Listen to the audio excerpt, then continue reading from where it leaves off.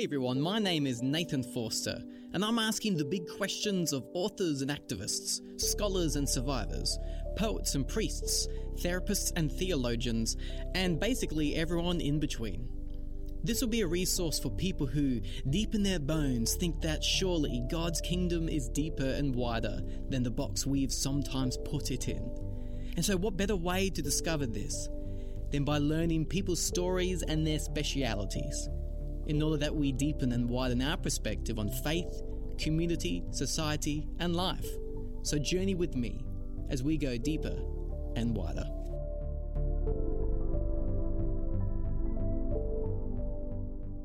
In this week's episode, we'll be speaking with Aaron Niequist on having a practice-based faith. Now, if you're wondering what on earth a practice-based faith is, well, it's a good thing you're listening to this episode. I'm not going to say much more on that. But what I do hope is that you listen deeply, as this understanding of embodying faith as a practice isn't just about doing spiritual things, but is about a whole paradigm to how we understand what it even means to have our faith. And as for our guest today, Aaron is a liturgist, writer, and pastor currently living in New York City. After leading worship at Mars Hills Church and Willow Creek Church, he created a new liturgy, a collection of modern liturgical worship recordings. Shortly after, Aaron started a discipleship-focused, formational, ecumenical, practice-based community at Willow Creek called The Practice. In 2018, he released a book about a practice-based faith called The Eternal Current, how a practice-based faith can save us from drowning. And he continues to create resources to help us flesh all of that out, including his podcast, The Eternal Current Podcast. So let us learn and listen as we explore a practice-based faith with Aaron Niequist.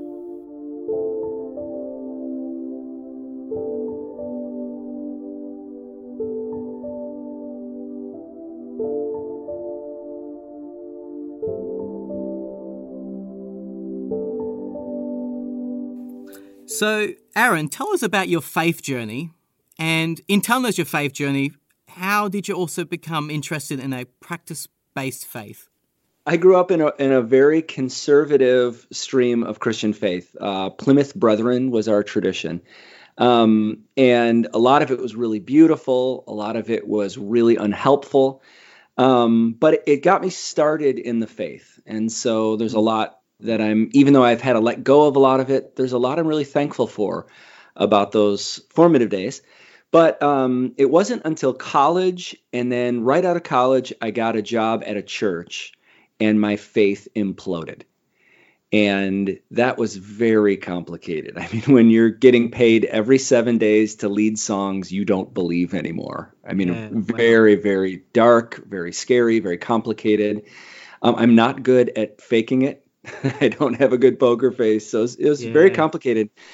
Thankfully, to make a very dark season quick and short for a podcast, through a couple friends and through a couple particular books, I realized that the faith that was dying actually needed to. Like it was a form of Christianity that couldn't sustain me for life anyway. And as that form kind of crumbled and died, I began seeing what I believe is closer to the invitation of Christ anyway. So instead of just like say a prayer and hopefully you'll get to heaven someday, I started realizing, wait, Christ was inviting us into something now, like participate with what God is doing now. And I remember it's probably as in my maybe 22 or 23. And I remember just feeling like I've been a Christian my whole life, but I think only now I'm beginning to be a Christian. Like this, it was so amazing and beautiful. And so that was, again, how to reduce a 20-year journey into in 2 minutes. But then as I tried to, I had this new framework and this new understanding of what it meant to join Christ in participating with what God is doing to redeem the world now. As I really dove into that, I realized that, even as a worship leader, like a professional church worker, my tools didn't really help people in the way that I know I needed to be helped. You know, I used to joke that what my tools were 4 pop songs and a hymn. So welcome to church. We're going to sing some rock songs, and then you're going to hear a lecture and then go home. Yeah. And I just realized that's not what I needed. And that's not what most people need. And so that launched into an exploration that really led into this more practice-based faith. Yeah. And could you tell us a bit about the angst of being in this space and you discerning not only in yourself that that's not something that you needed, but you discern that's something that others didn't want as well. Could you talk a little bit more about that? Yeah, it was happening in multiple, I was noticing it in multiple streams. I was noticing it in myself. I was noticing it in our community. And then I kept reading about it both in religious and in non-religious circles. I mean, one example, James K.A. Smith, maybe 15 years ago, wrote a book called Desiring the Kingdom.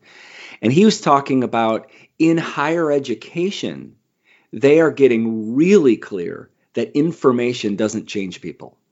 Like filling a student's brain with more and more facts does not change their lives. So this wasn't religious reporting. This was just about how human beings learn, how the brain works. And that was so aligning with what I was finding. I didn't need more facts about God. Those facts were not changing who I was, you know. And so James K. Smith and the historic church was reminding us it's the practices we do. If I believe about lifting weights in a really accurate way, my body doesn't get any stronger. It may need to start there, but unless I actually go to the gym and participate in these practices on an ongoing way, it doesn't actually bring change to my life. So it was all these different disciplines coming together, realizing I think the church is still holding on to an old model, and we need to reimagine some things. Yeah, my instant reaction is just to say, or perhaps we're holding on to a newer model and not going far back enough.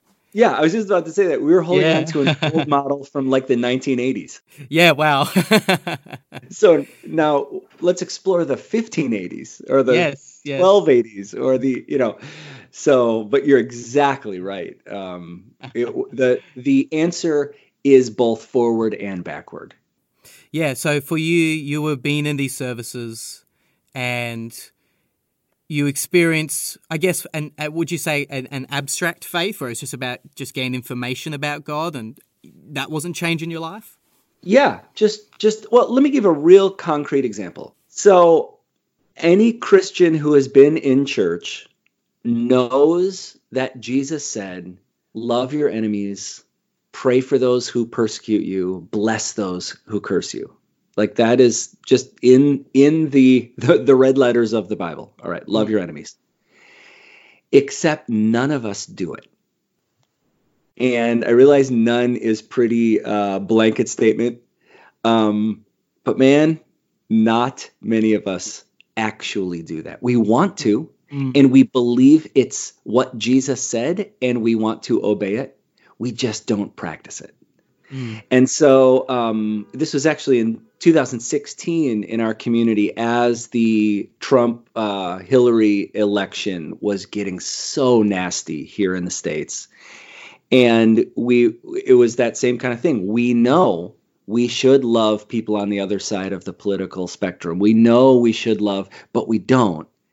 But just knowing more about it, if I just gave a sermon every week about love your enemies, it wouldn't change us at all. So what we did is we said, as part of our gatherings, every single Sunday, we already did a confession and a reminder of God's forgiveness.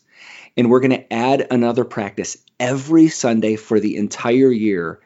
And it's going to be a time where we pause and name and pray for one of our enemies. Wow. And it was uncomfortable, and we never wanted to do it. Yeah, in fact, right. one time as we were getting closer to the actual election, we put up on the screen a picture of Donald Trump's face and a picture of Hillary Clinton's face. And I just said, you know what? We're going to give you some time to pray. Don't pray for the one you are rooting for. Pray for the other one. And you don't have to agree with their politics. You don't have to, but like pray for them as human beings, as people made in God's image. Pray for their marriage. Pray for their kids. Pray, and again, it was very uncomfortable, but that practice started changing almost at like a DNA level. So it didn't just change our brains. Yes, Jesus said it, so we should probably obey. No, it got in there and started messing with our hearts. And that's, I think, what I mean by a practice-based faith.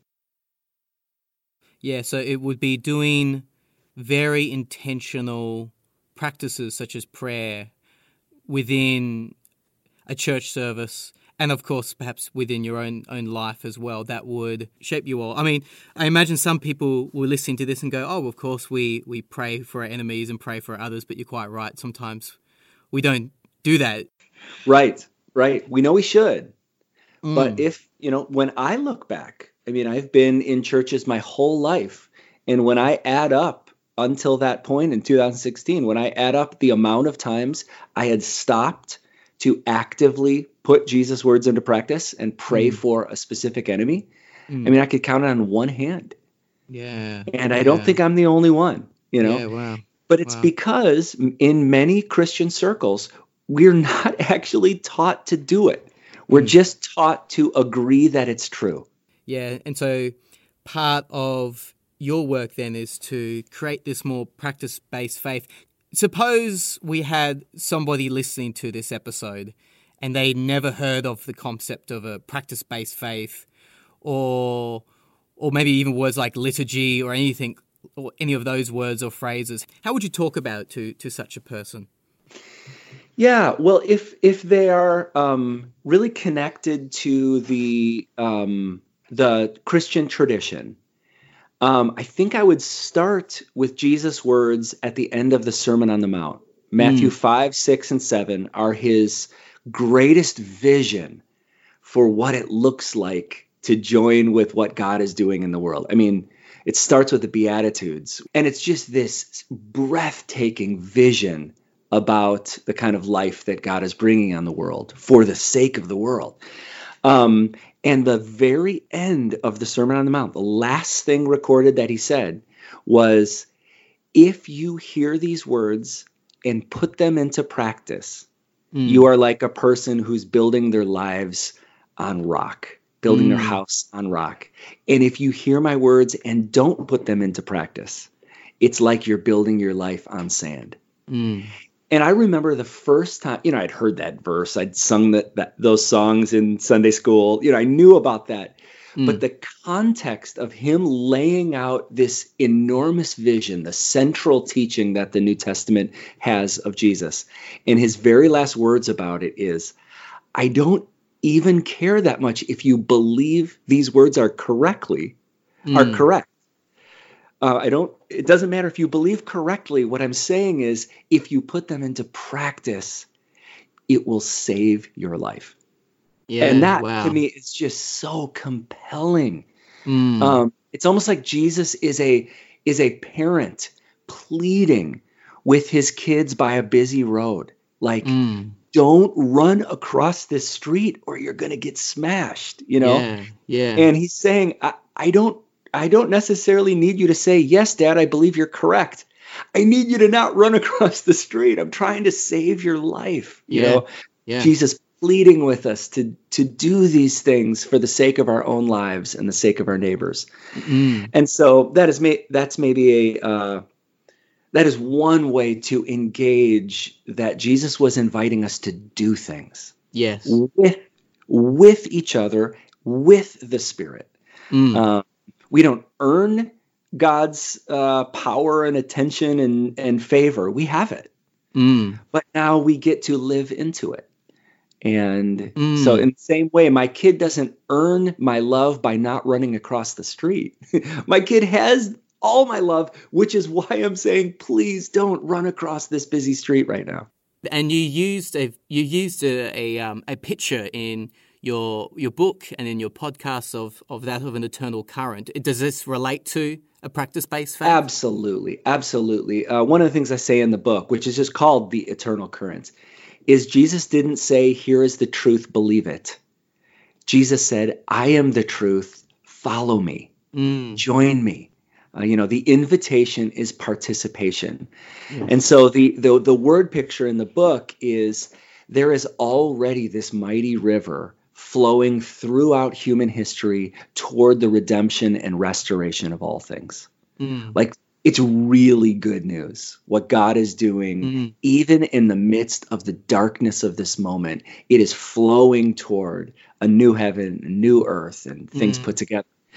And so what Jesus is saying is not merely believe that that's true. Jesus is saying, let me teach you how to swim. Join me. Let me show you what it means to align with the flow of this river. And those practices are kind of the simple and humble ways we can say yes to God. And I'm curious as to how you've seen this outwork itself in the context of, let's say, a Sunday morning gathering. So, of course, you've given the example of prayer each week, but is there a type of pattern or flow to a service that captures this practice-based faith? Yes. Well, we started 2014, we started a community based around this, just called, not creatively, The Practice. And this was a thing that we did Sunday night at Willow Creek when I was a part of that community. And we just said, we're going to get together and we're going to learn how to become the kinds of people who don't just believe things about Jesus, but learn to put his words into practice for the sake of our own lives and the sake of the world.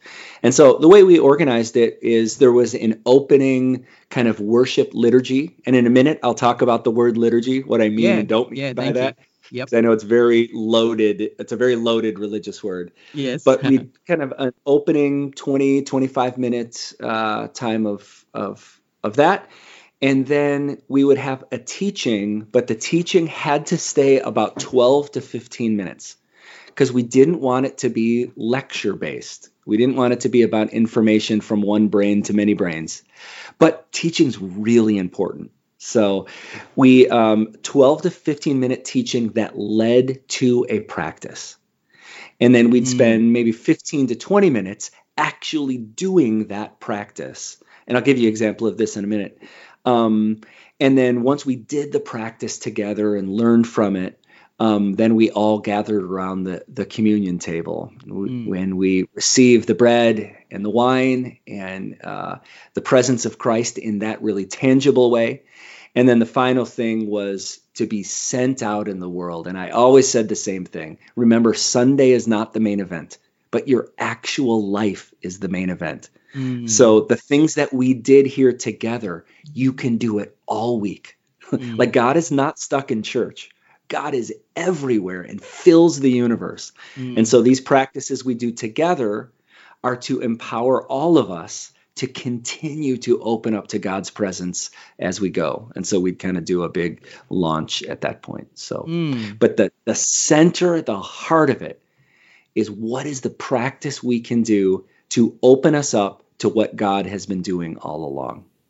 Yeah, the picture I've got is almost like that of muscle memory. There's something about embodying what's being taught, and somehow that's connecting to the very concept of believing as well, what it means to believe. Yes.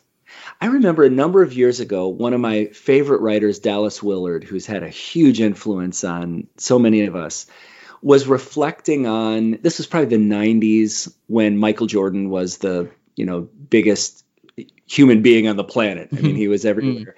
And there was this whole Be Like Mike campaign and that was also happening right when people were talking about what would Jesus do and all that. And Dallas Willard observed, like, just deciding to do what Jesus would do would be like those of us saying, well, I'm going to walk out on the basketball court and I'll just do what Michael Jordan does. And Dallas Willard's observation was, well, if you're going to do what Michael Jordan did, starting when you're 12 years old, you're going to give your life to the sport of basketball. And you're going to practice, and you're going to change your diet, and you're going to, you're going to orient your whole life into becoming the kind of person that when you're on the court, you do the kinds of things that Michael Jordan does, and he was making that observation with Christ, the model of Jesus. We look at the spectacular things that Jesus did, and that is beautiful, and we try to emulate that. But so much of what Jesus did was retreat into quiet spaces to pray over and over and over, and bless those who curse him. And Jesus had all these practices that through the Spirit's power formed him into the kind of person that when he was being crucified, he forgave those who were doing it. I mean, he couldn't have just mustered that up, just with strength of spiritual will. That's because of the life he lived and the way God flowed through that. Yeah, so doing practices that formed him and can subsequently form us in such a way that when the rubber does hit the road in life, we're able to respond in Christ-centered ways. That's exactly right. It's about who we're becoming. It's not just about what we're doing. I mean, the practices, even in a practice-based faith, as we're talking about this, the practices are never the point. Never the point. And they're never the source of power. God is the source of power. And the practices are ways that we daily open ourselves up to that power. And then that God's power, God's grace shapes us and forms us over time into certain kinds of people. So I often say it's like we're all standing under this huge waterfall, and we don't earn the water, we can't stop it. We don't behave religiously and God says, "Ooh, I better pour some water down on it." No. The water is always flowing because God is good and gracious. All the practices do is help us move our hands from in our pockets to out open to receive the water. Yeah, wow. It's a beautiful image. Would you say there's a pattern to it then? There's a kind of a type of redemptive rituals that we do in this understanding? Yes, absolutely. And, if we use a working out analogy, you don't go to the gym one single time and now you're in shape, right? Yeah. Show up over and over, and over time it forms our bodies in new ways. But the other side is true too. If you only do the same exercise indefinitely and never vary it, your body adapts and it stops working. And so practices, there is a sense on one hand, it really is about the rhythm of it, about the continuing to do it over and over, and to notice where it's working and not working and adjust, reimagine, and breathing new life in. And that's where I feel like this beautiful intersection is possible between the overly modern, make it up new every week kind of church that I grew up in, or the historic, we've only done it the same way for 300 years church. And I think we need wisdom from both, but neither on their own are the whole story. Yeah. So I'm working so hard to try to bring the wisdom of the historic church, that we've lost so much of that in the modern church. But I'm not trying to just recreate what was true in Germany in the mid 16th century. We're actually trying to move forward into the actual world we're living in. And so we're reimagining and breathing new life, but we're not losing on some of this. We don't want to lose some of this historic wisdom that has been so helpful to humanity throughout history. Our church is very, very modern and very progressive in a lot of ways. The church I'm a part of here in Manhattan. And we pray the Nicene Creed every week. and that was written like 325 or 328 or some. I mean, that's been around a long time, and yet there's something about it that grounds us to the big story. Like we didn't just make this up a couple years ago when this church started.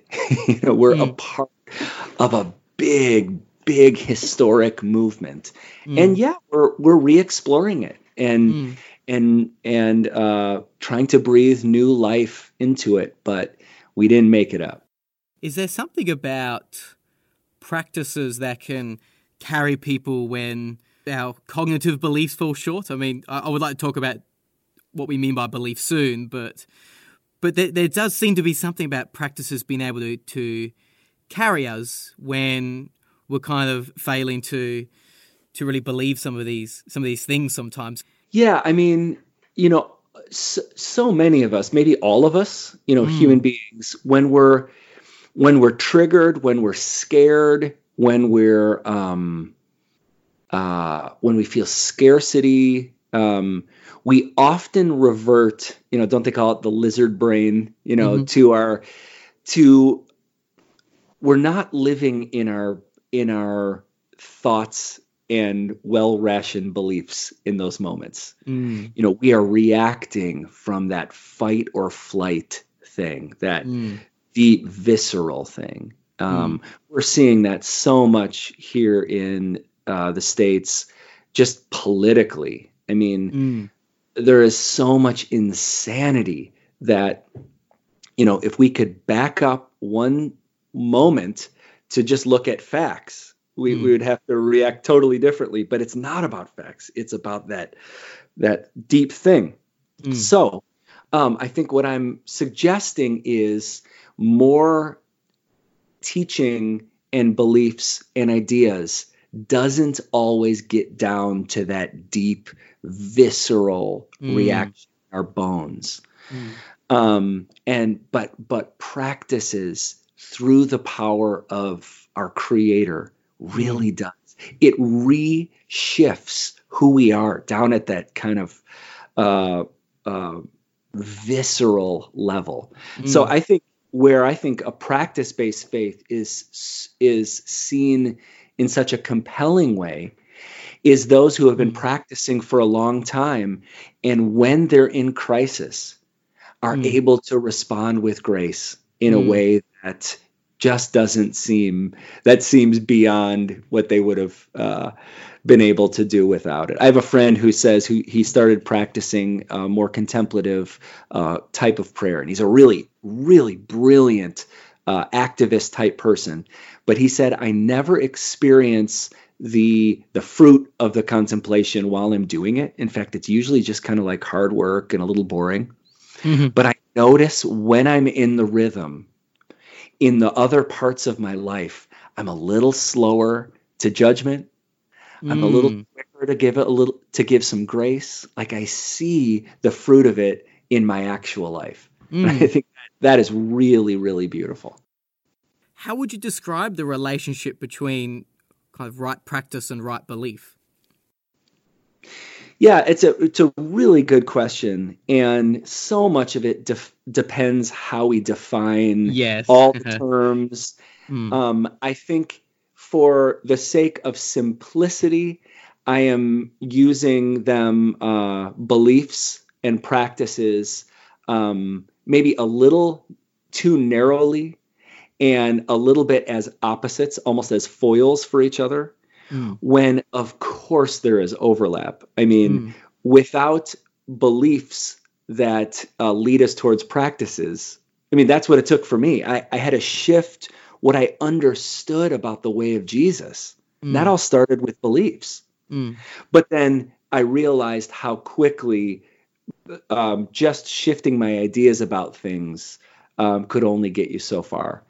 So maybe there's definitely there's a connection. There's a both and-ness with our beliefs and our actions. And maybe to wildly oversimplify, beliefs get us started on the journey, but only practices can get those beliefs down into our bones. Yes. I guess at that point we can say that belief becomes embodied in us. And so, and so then in the long run, the lines between practice and right belief, or as some theologians will say, the orthodoxy and orthopraxy, those lines start to get a bit blurred as we see faith as holistic. Yes, I am never, ever trying to diminish the role of beliefs. I mean, give me a break. What we believe determines so much about who we choose to become. Yeah. What I'm really trying to name as unhelpful as correct beliefs as the end goal. That's what I'm really going against. I'm there's many trees in the forest. That's the one I'm trying to chop down. The idea that what God ultimately wants is for us to believe correctly about things. That's not our faith. That is, and it doesn't work. So totally. Double whammy. It's not what Jesus taught, and it doesn't work anyways. Oh, so, absolutely. But I'm glad you're kind of pushing on this, because I would hate to accidentally communicate that who cares what you believe? It's just what you do. Of course, beliefs really matter, but just not as the goal. Yeah, and I've been wrestling with this, trying to understand the concept that even the word belief, we often, make the word belief to be the same as kind of cognitive belief, but then recognizing, what would it mean for belief in the way perhaps Jesus and the apostles understood it, as about trust, about not having it all figured out, but leaning into or trust falling into Jesus and the story of the world that he is telling, even if we haven't had it all figured out. Absolutely. Yes. The whole idea that beliefs as understood to Jesus and Jesus' immediate followers is so much beyond just believing facts and information. I was in a class this semester on the Nicene Creed, and the great theologian Rowan Williams we were reading some things that he had written about it. And he just made the observation that this Nicene Creed, we believe in God the Father, this great statement from the 4th century. Rowan Williams said that the Nicene Creed is a series of statements about where I find the anchorage of my life, where I find solid ground, where I find home. Wow.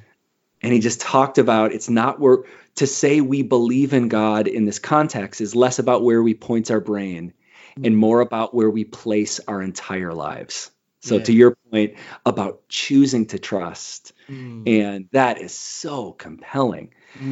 And so what I would argue now, from that really embodied idea of beliefs, how are we going to flesh it out?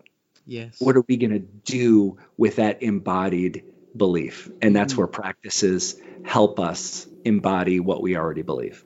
So I'm curious then, because I can imagine some people might be asking questions, especially in the context of daily practices or weekly practices at church.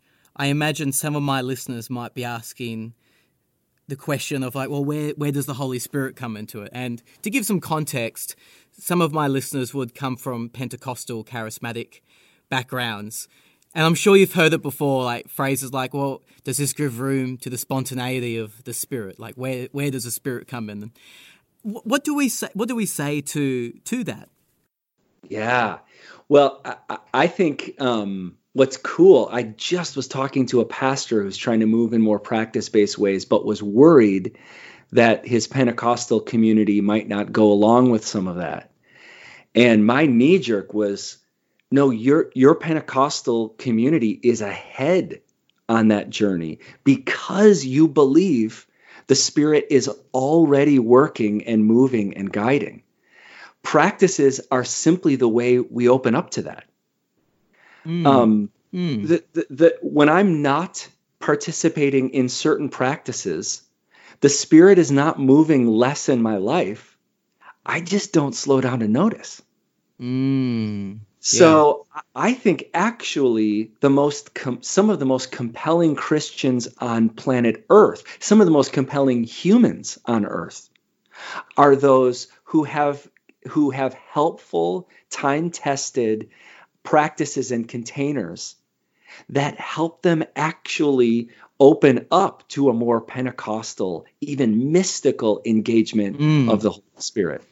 So it's almost like, this is a little more pragmatic, but in some of my more worship leading days, I used to have people ask, so are you a preparation worship leader, or are you a led by the Spirit worship leader? As if those two things are opposites. But so I would usually say, well, both. And I really, really try to listen to the Spirit as I prepare. Yep. But more than that, I've found that when I'm more prepared, I am more free to listen to the Spirit in the moment. So when I'm stumbling around, like I didn't practice the song enough, I don't really know those chord changes, I'm glued to my music, I'm not also saying, Spirit, where are you guiding us and how can I follow? But when I'm prepared enough, it's almost like taking all these things off my shoulders and I can just be open. And very often the times, some of the real Spirit-led moments happen in very structured contexts because we all had the space and the freedom to listen. So I think they are precisely linked, and often you're either both prepared and listening to the Holy Spirit, or you're not prepared and in chaos that keeps you from listening to the Holy Spirit. So I would say it's often both or neither. No, so very true. So having preparation, having a practice, having an order to both a service and also in your own personal devotion will actually create room, a spontaneity to the Spirit. And you're right, the very practices are Spirit inspired as well. So it's not an either or, as if God is somehow absent in more ritualistic practices. I know the word ritual can be a dirty word, perhaps for some people to hear. Maybe there's a distinction between ritualism and redemptive rituals. I think that's exactly right. I mean, a ritual is brushing your teeth every night before bed. Like that's a ritual. So it's a ritual is neither good nor bad, but I would say that brushing your teeth every night is a really good ritual. And yes.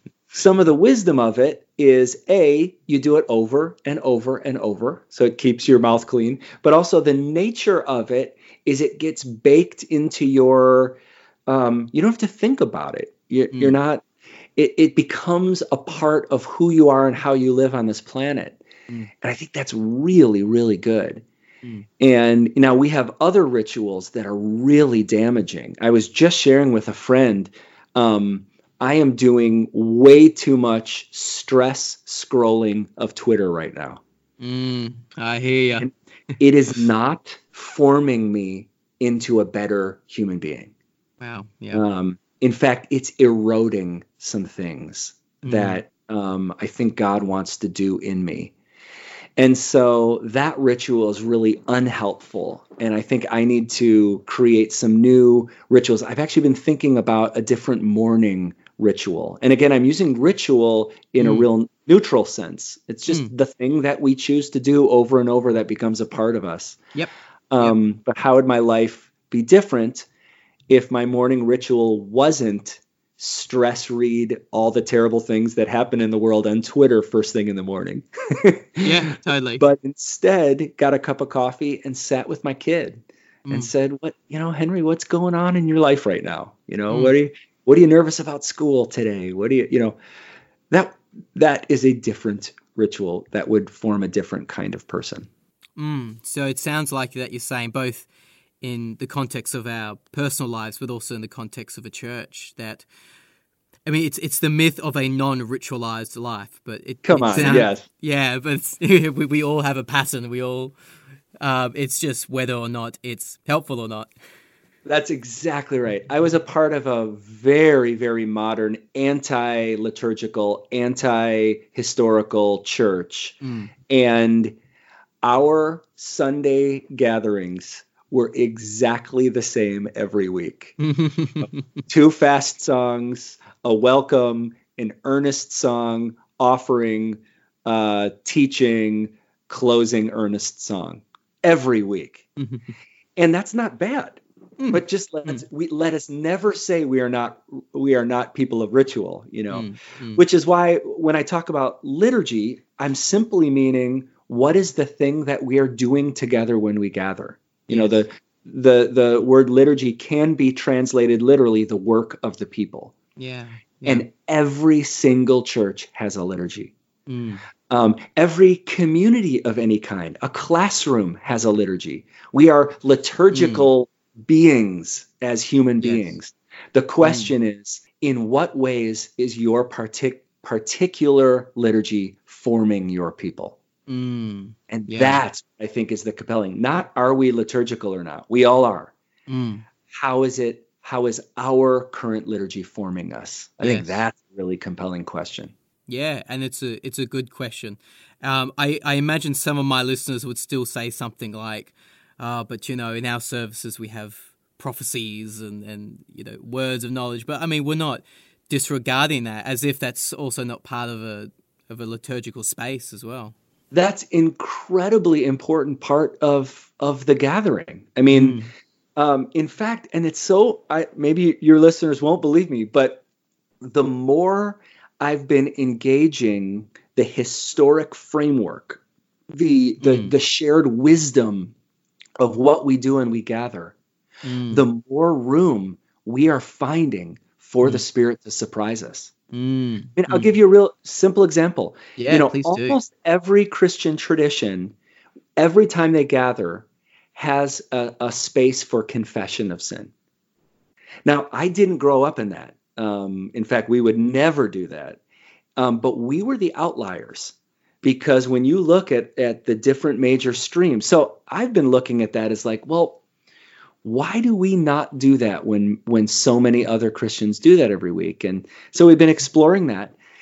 But just reading a prayer of confession, oh God, we have confessed that we have sinned against you and what we have thought, done, and the whole is only goes so far. And so we added every week, we would pray this historic confession from the Book of Common Prayer, and then we would just take 90, maybe a minute and a half to 2 minutes of silence. And I would guide us to give us some options for what to do in that silence in case people were really uncomfortable, or people could do whatever they want. But that was such a compelling, the communal prayer opened us up and gave us language. The prayer said, in what we have done and what we have not done. Well, I rarely think about how have I sinned and what I haven't done. That was a very helpful framework. But then we got the liturgy out of the way and just said, for the next 2 minutes, it is you and your loving Creator. What do you need to say? What do you need to hear? And so it ended up being kind of that both and. The framework gave us beautiful language to then have a conversation that only the Spirit could guide.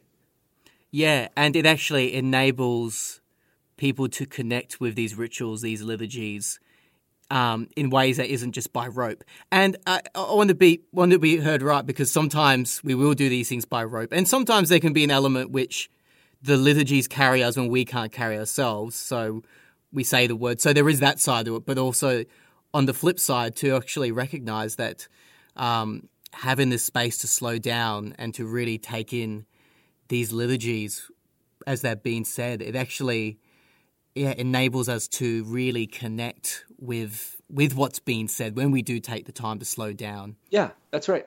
That's right. And a liturgy doesn't have to be quiet. And again, there's a lot. Okay, let me make a distinction here. When Yeah, people please talk about do. a church being more liturgical, they mean that often in two different ways that can overlap but are real different. One is they mean that stylistically. It feels quieter. It feels more reverent. It feels more Catholic. Like the style feels Totally. liturgical. But the way that I'm trying to use it is way more liturgical. Means we have a thoughtful plan for the journey that we're going on together, that we're doing this thing that we're doing together. So it's the songs, it's the prayers, it's the silence, it's the listening, it's the whole journey.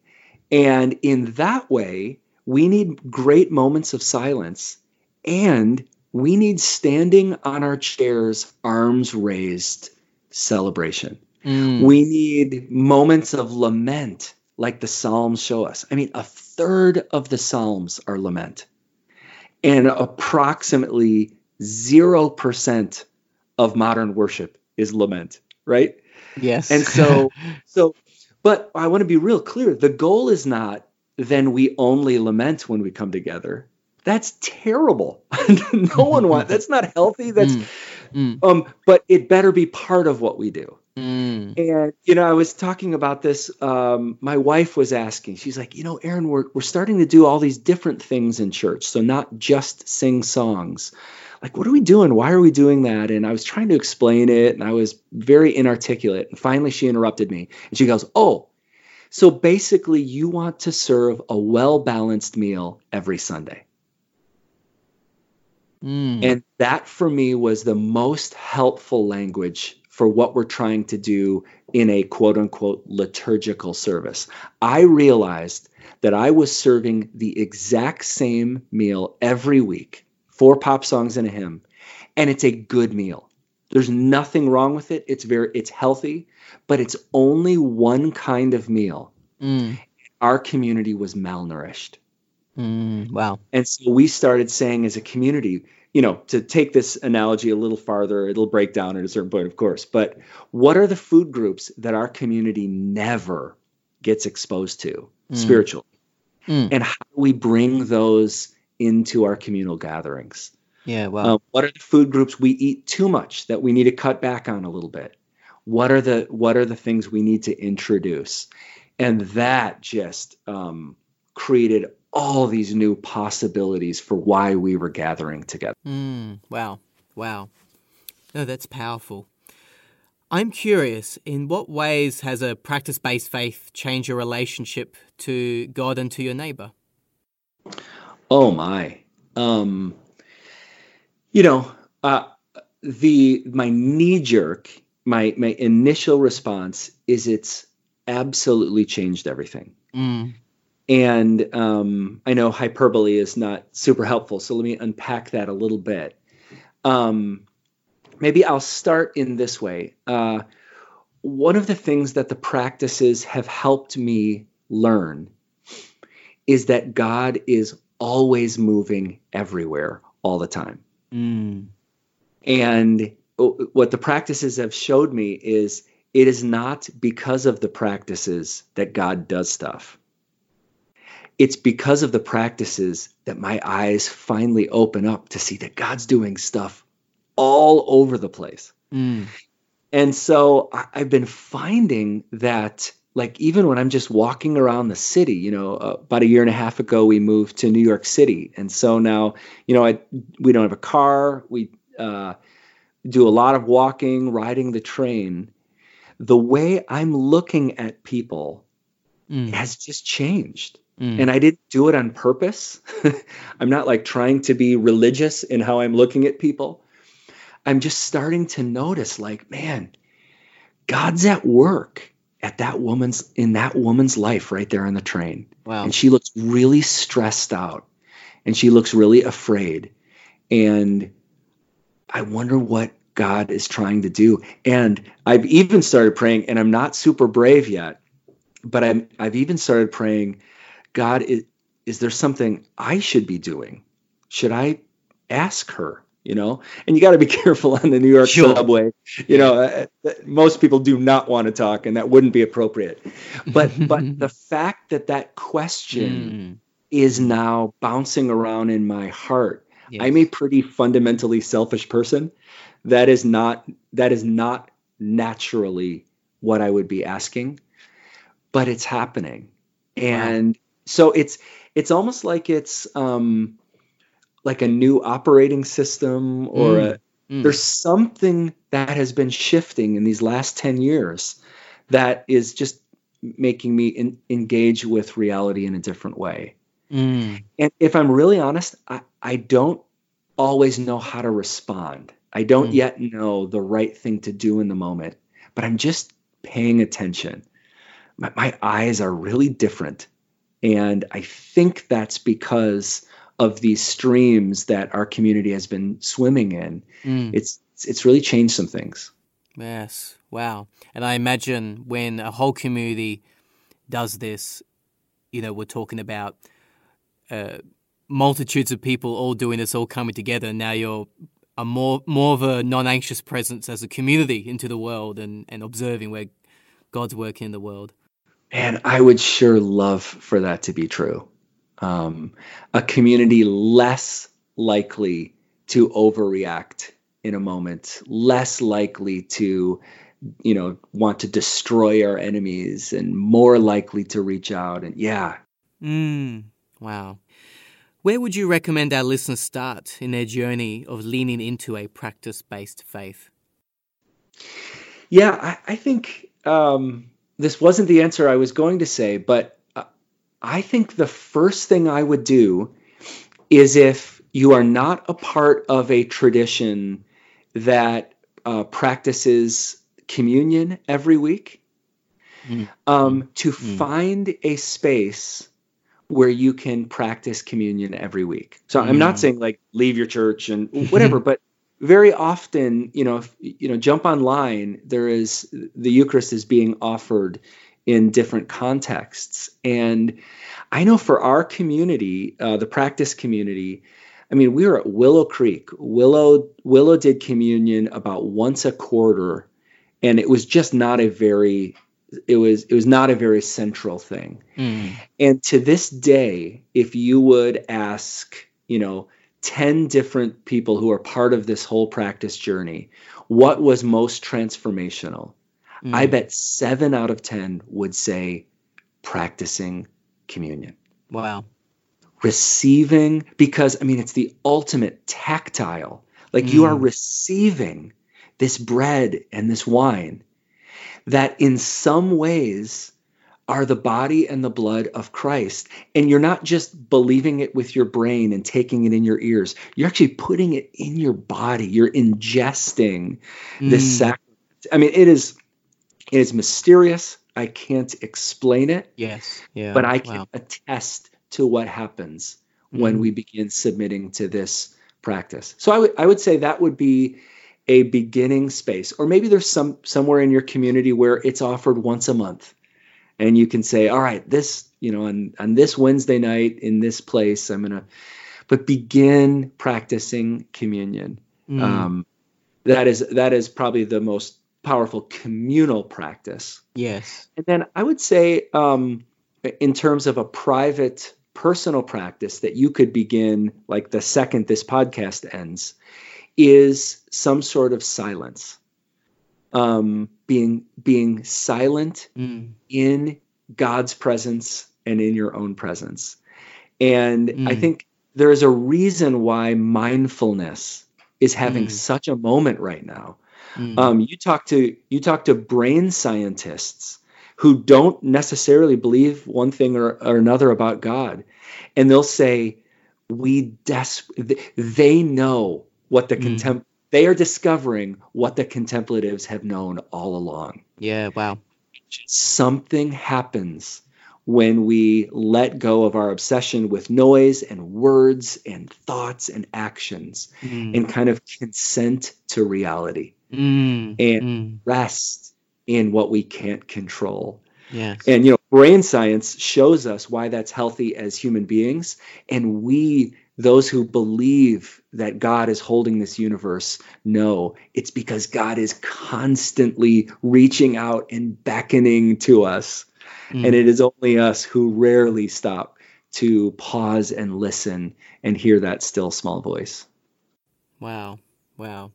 So perhaps to end this episode of the podcast, will you lead us through some form of practice-based faith, perhaps a prayer or a type of prayer, or a way of doing prayer with us?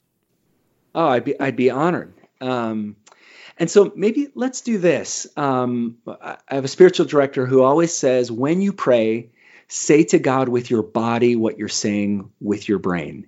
And, his observation, he always says to me, Aaron, you're not a brain on a stick. Wow. Like you are a fully embodied image of God. And so I'd love to invite you and me and all of us listening, except those driving, please don't do anything dangerous while you're driving. Just listen. But if you're not, would you just place both hands over your heart? And you're placing them both on your physical heart, of course, over the what keeps you physically alive, but also over the center of your being. And I want to invite us to take 2 deep breaths and just notice again that you are already in the loving presence of your Creator.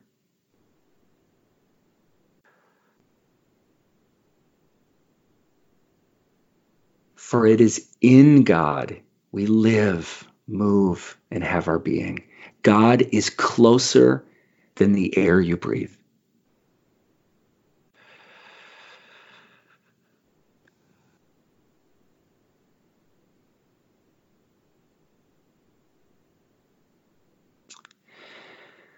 And let's pray together. God, we thank you for your love. God, we thank you for life. We are not keeping our hearts beating right now. We are not filling our own lungs with breath. You are. Thank you for life. And God, thank you for the ways that you are actively and graciously moving in our lives, in our families, in our neighborhoods, in our countries, and around this world, even in such a dark moment in so many ways. We thank you that you have not given up on us. And God, we humbly ask in all our different stories and different places in life and in faith, we ask that you would help us align our lives with what you are doing. That you'd give us eyes to see how you're working in us and through us and in spite of us. You'd give us eyes to see, and then you'd give us the wisdom to know the humble ways that we can respond, whether they are very religious feeling practices or whether they're very non-religious, but practical ways of opening up to your love, to your healing, to your truth, to your grace. We ask that you would guide us in every way. And then maybe finally, God, I pray that you would lead us to at least one other person who's on this same journey, because we can't do this alone. And I pray that you would guide us even today, even this weekend, even this week, into a conversation where we recognize, oh, they're doing this too. And we would find fellow journeyers and fellow practicers to walk on this path together. So God, we thank you for life, and we pray this together in the name of the Father, Son, and Holy Spirit. And we all say together, amen. Amen. Thank you so much, Aaron. Amen.